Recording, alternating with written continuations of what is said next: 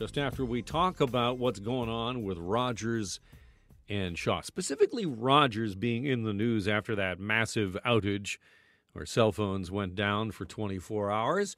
This morning, Rogers reported a 3% increase in first quarter profits. Total revenue at Rogers, just to give you a sense of the kind of money we're talking about here, the total revenue for Rogers was $3.5 billion, and $2 billion of that comes from the wireless business, which is one of Canada's three national networks, operates the Rogers, Fido, and Chatter brands. Now, as you know, Rogers is seeking to take over Shaw, and by way of disclosure, the Shaw family has a controlling interest in Chorus, which is the owner of this radio station.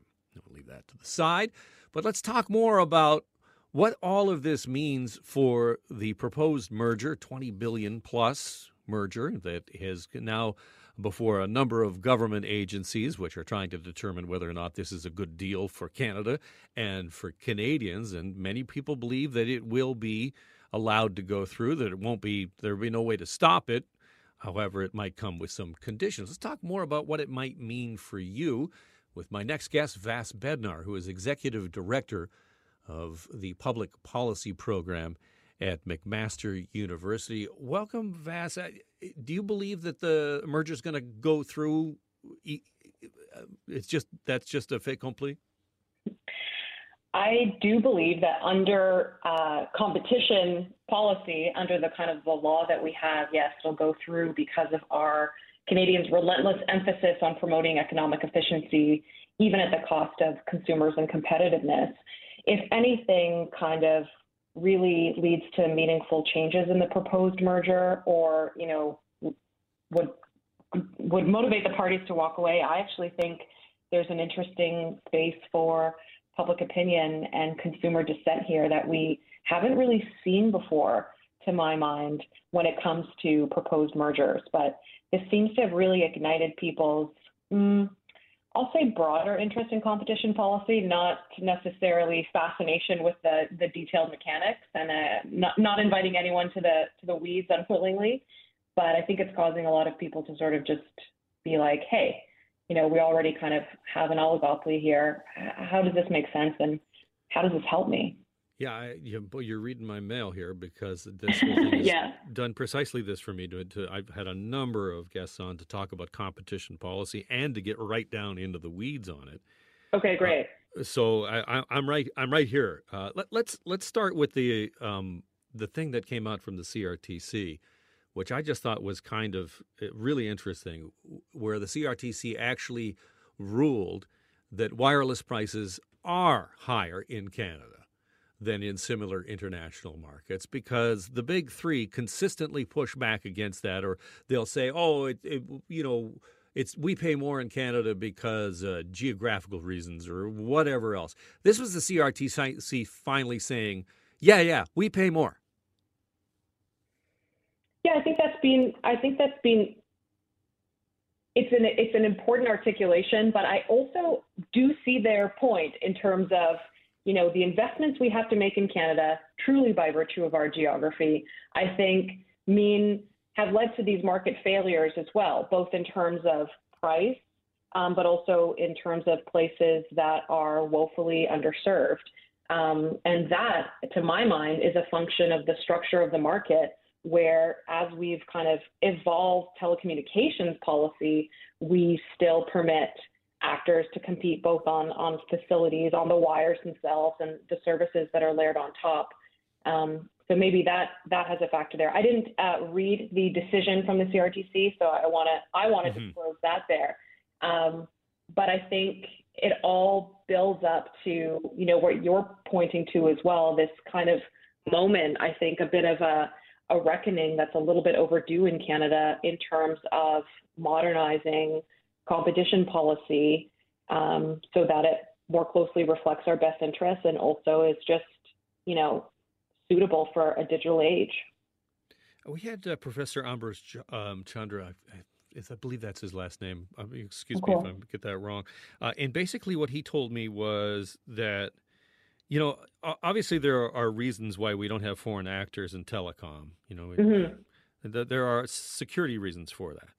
But in terms of competition, as Canadians, if we are going to say, okay, we're going to close this off, we're not going to allow foreign investment in this space, then just as Canadians, we just have to then accept it. Well, that then comes with less service and higher prices. I mean, that's some of it. You pointed to the flanker brands, right? And I think people are also starting to realize that there's not as much competition as it even appears in the telecommunications space in Canada. But you're right, because we're not entirely closed off to foreign actors. It is possible for foreign telecoms of a certain size to come into Canada to compete, but they choose not to. I can't speak for those firms, but I imagine that there's some kind of calculus there where it's not quite worth their while, and probably that's not just related to geography, but could have a population dimension as well. But at the same time, we've grown comfortable, if not complacent, with comically low levels of competition in Canada.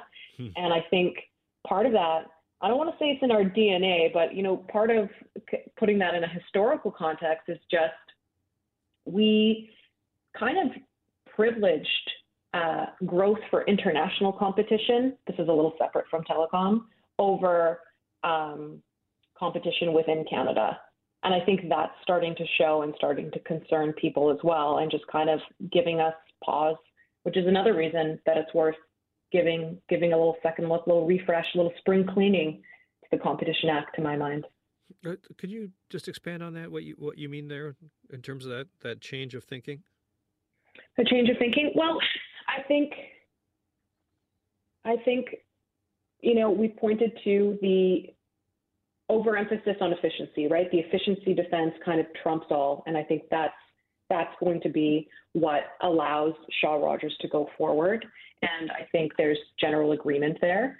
But in terms of broadening the scope and evolving the kind of attitude of competition policy, there's a lot of firms that compete because they're digital. They're competing not just on price, or if they're competing at price at all, we're kind of competing on data. We're competing on privacy now.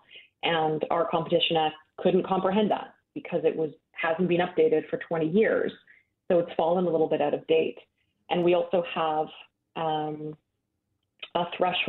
specific thresholds for merger reviews. Now, legislators can't review every single business merger. That would be a little bit ridiculous. But that threshold is somewhat arbitrary and not well rationalized. So, if you have a popular startup that's just scooping up, nascent competitors when they're in their, what's referred to as the kill zone, or between kind of a Series A, Series B, is that anti-competitive behavior?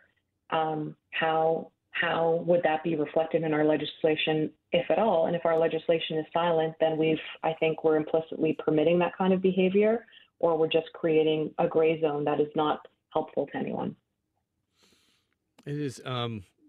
It has such real world impacts in terms of what we pay, the service we get, and I know it is down in the weeds, but it's so important. Vas, we got to leave it there. Thank you so much. Okay. That's Vas Bednar, who is the Executive Director of Public Policy Program at McMaster. Appreciate you being on. Talk to you later. Bye.